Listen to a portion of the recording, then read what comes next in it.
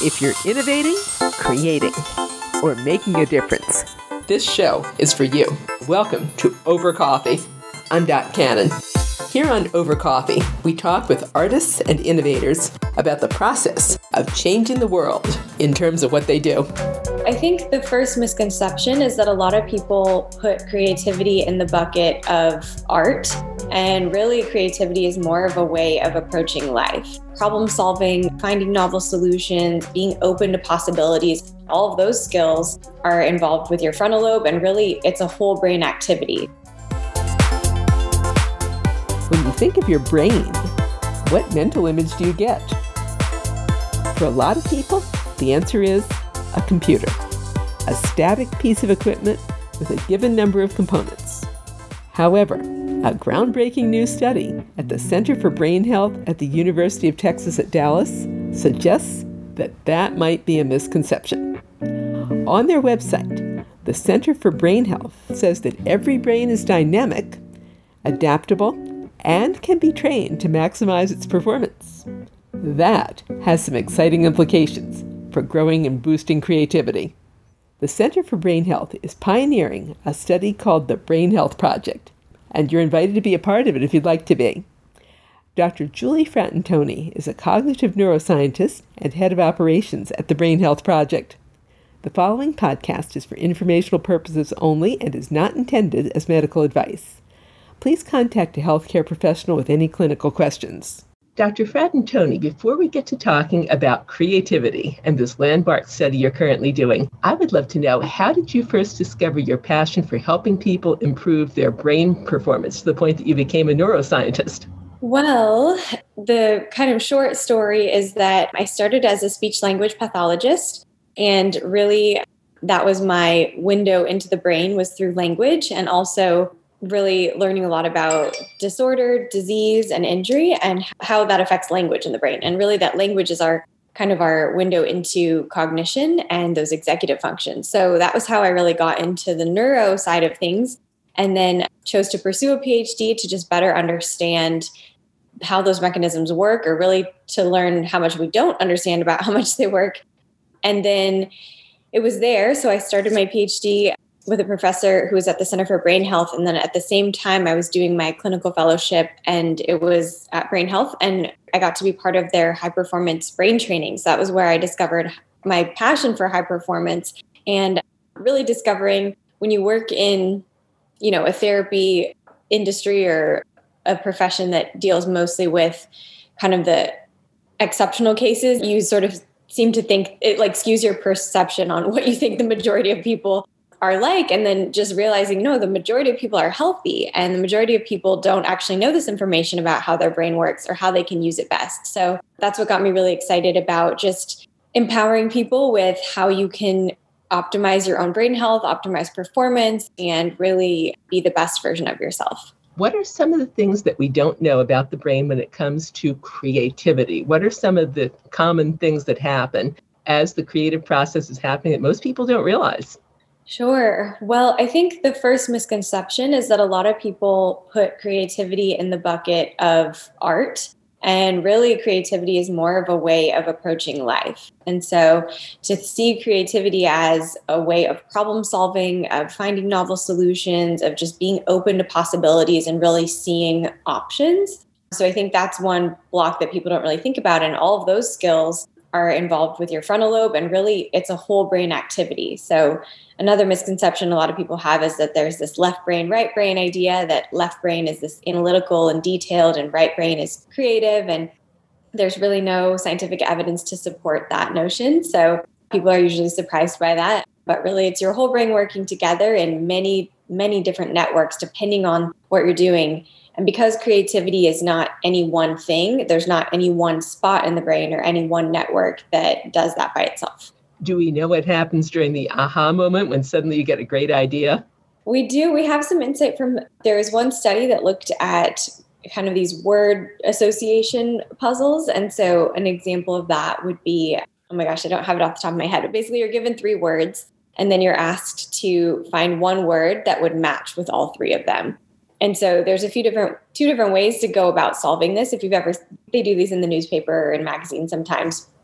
But you could kind of start to go through and just try a bunch of different words. That's one strategy. And another strategy is to kind of just look at it and then see if something pops into your head. And so that moment when that right word pops into your head that fits with the other three, that is what we'd call like creative insight.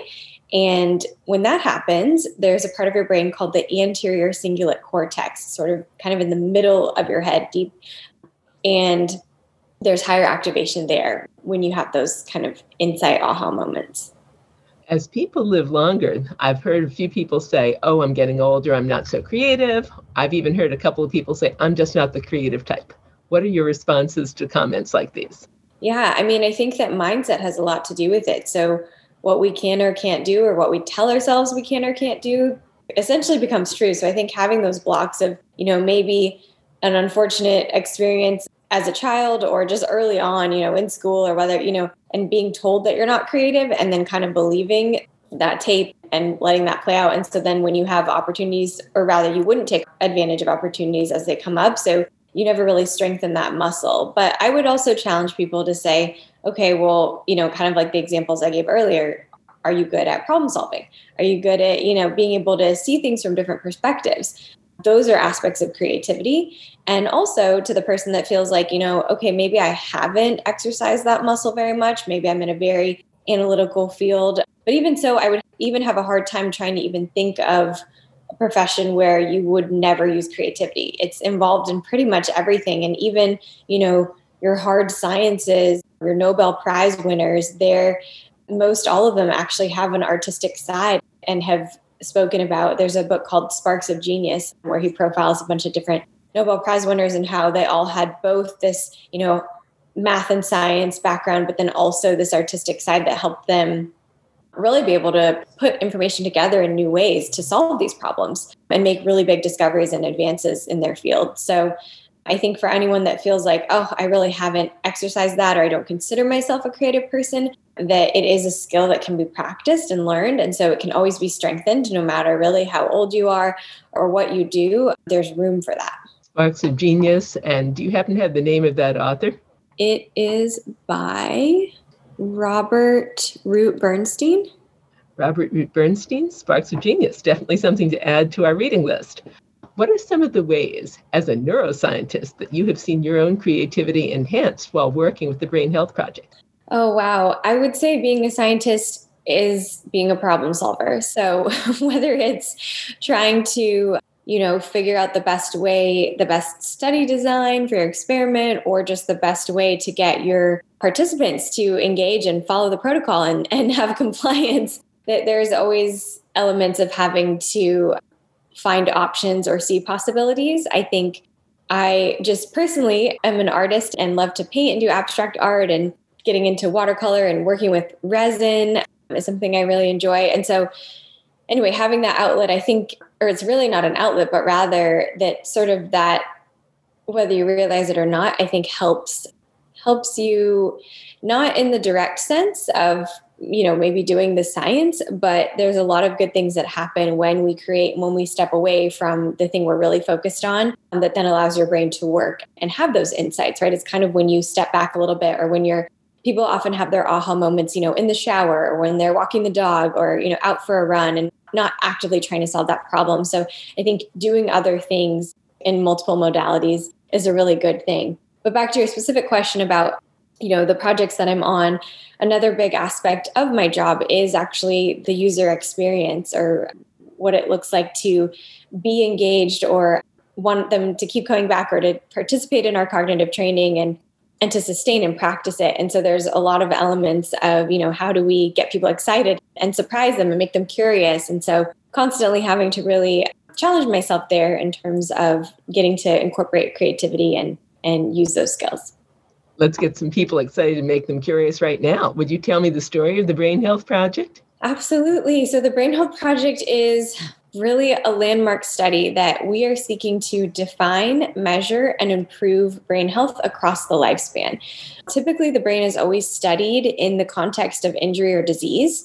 We don't have a good, solid definition of what a healthy brain is, because what is healthy for me is very different than what may be healthy for you. And there's a broad range of that. And so We are seeking, if you're familiar with the Framingham study, what that did for heart health back in the 50s and 60s, and that study is still going on today. But what we learned about just lifestyle and habits that people do to prevent heart attacks. And so what we're trying to understand is what are healthy, brain healthy lifestyle and habits that people can adopt and practice now to prevent dementia, to prevent, decline even. And so this notion that as we get older, our brains just begin to decline does not need to be the case. We don't need to accept that status quo. And so there are things we can proactively do today to build a healthier brain. And so the project really is doing exactly that. It's teaching people strategies that they can incorporate in their daily life so that their brain can be healthier, they can improve their performance.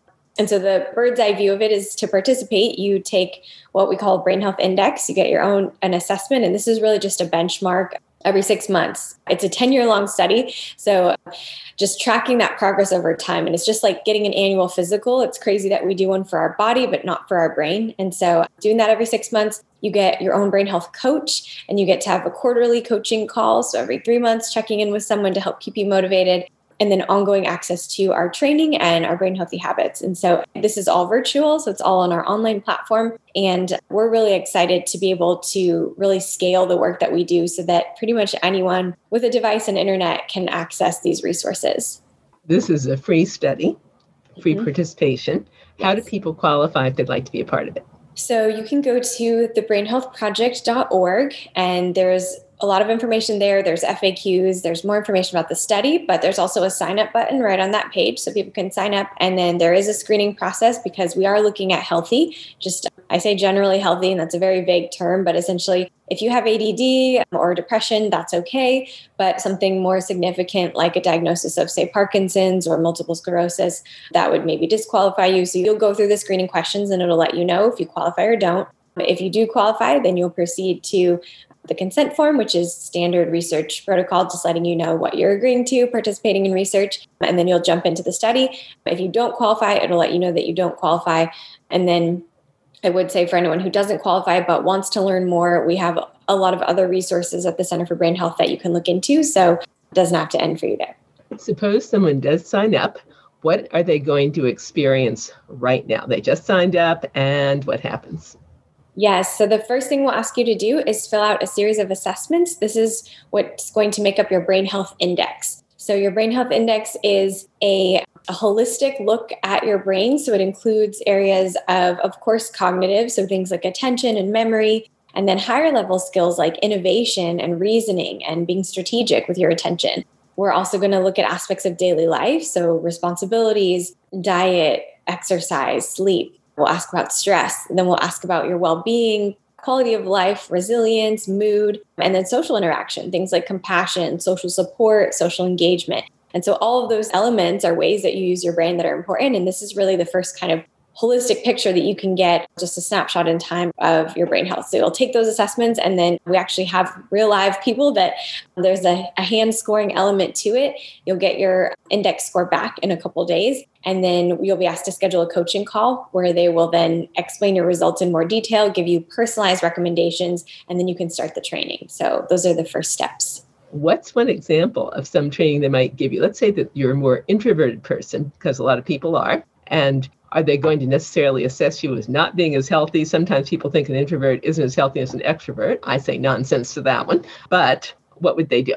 Yeah, I agree with that being nonsense. I'm an introvert, and I don't think that makes any difference. But I do think that there are things that all people need, and just how much of it is going to vary person to person. And that's a lot of what we're trying to discover by doing this study, is really understanding what are the different needs that people have. And it's interventional in the sense that, giving certain people nudges, whereas I might do well and say, oh, I want you to remind me every day, and that's going to push me to be better. Where someone else is like, just ping me once a week and I'll do it on my own. And that's what drives me. The training that we do is strategy based. So we call them tactical brain strategies. But essentially, we don't want to be additive to someone's day, because we know that everyone has enough going on their plate. So we want to give you different ways of approaching what you do. So not to give you more to do, but instead just take what you're already doing and approach it in a new way that can help you be more efficient or less stressed. So one example of this is what we call our brain power of one. And so a lot of people don't know that multitasking is actually very toxic for your brain health.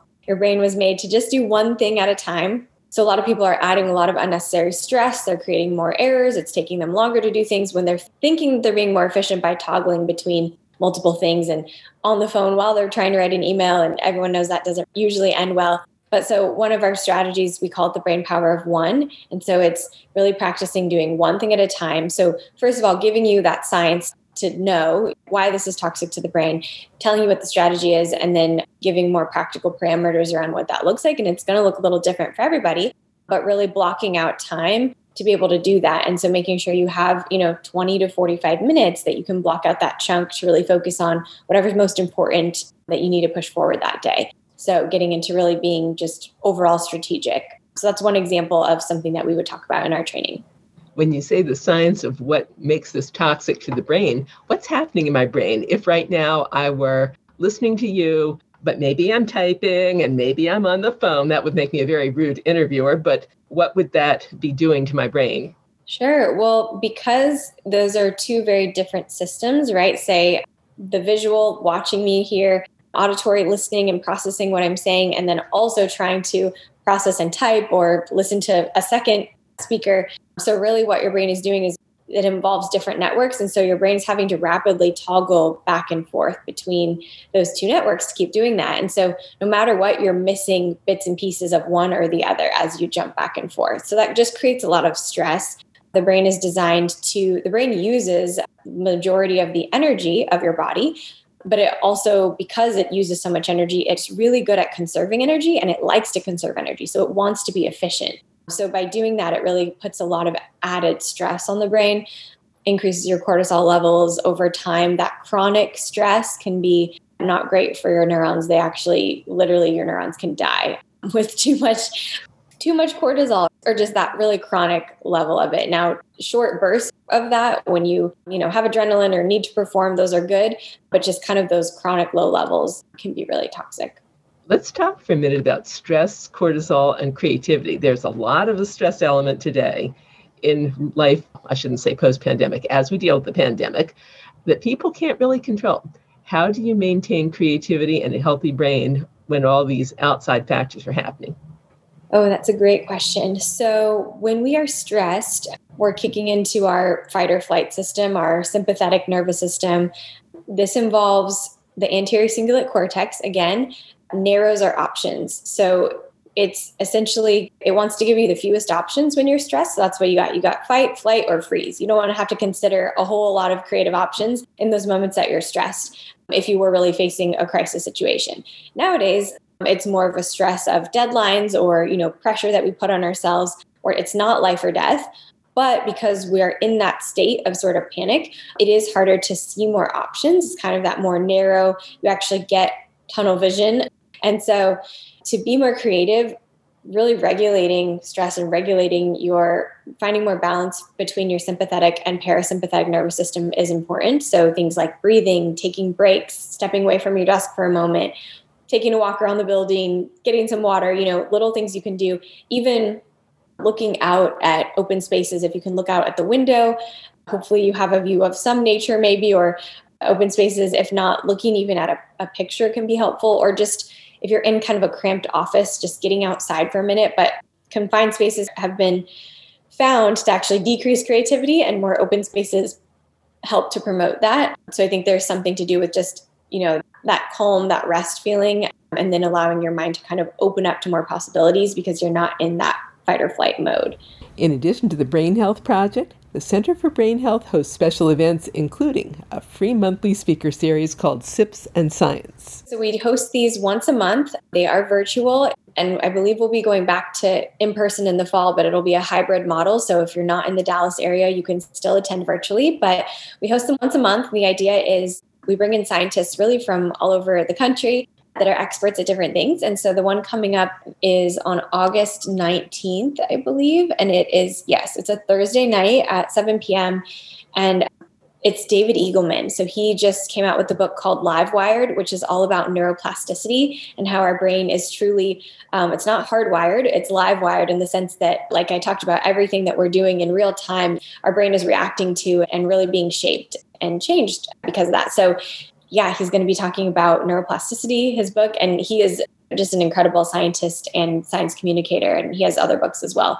But yeah, so would be, and these are free to join. So the link to register is at the Center for Brain Health on our events page. And yeah, we are thrilled to be hosting him. That link is brainhealth.utdallas.edu.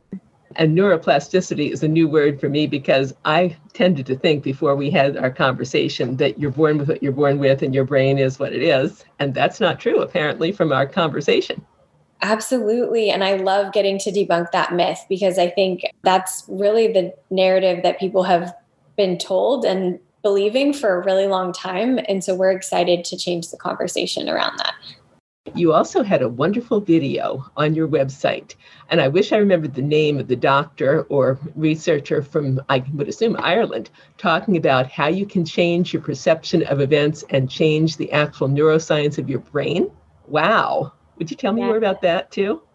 Yeah, I think you're probably thinking of Dr. Ian Robertson, who is a fantastic scientist, and he's written several books. He has a new book out called The Confidence Trick.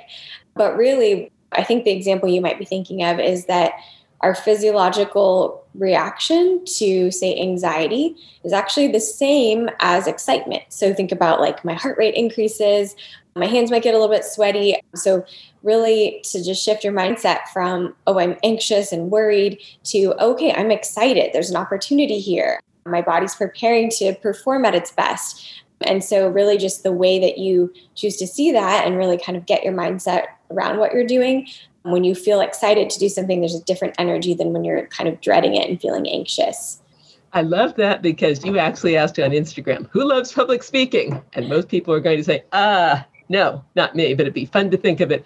This is going to be a blast. I'm getting ready to do my best. That would be great for anybody who has a presentation to give, which is, well, it's just about everybody that listens to the podcast. Yeah. What about technology? A lot of times we tend to use technology and we tend to use it in such a way that I'm not sure I'm being very creative when I'm playing this computer game. What would be your recommendation to make it something that boosts creativity as opposed to something that's a brain drain? So I think, yes, you touched on something really good there, which is it's all kind of in your approach. I do think that there are, kind of like I mentioned earlier, there's times where mind wandering is a good thing.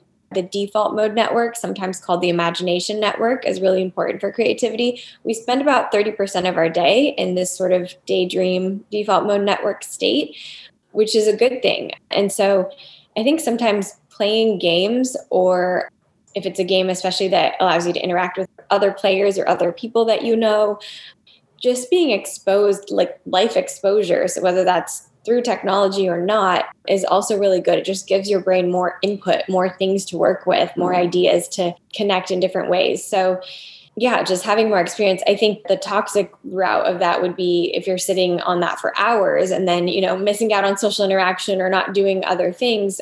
But I think a little bit of that is great.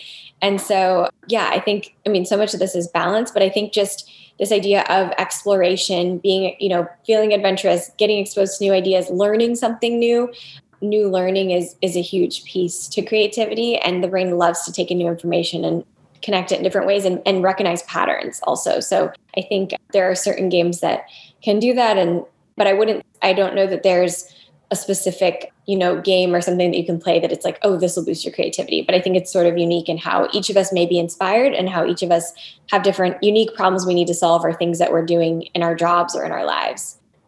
When you reference learning new things, what are some of your favorite resources for learning something new that boosts your own creativity?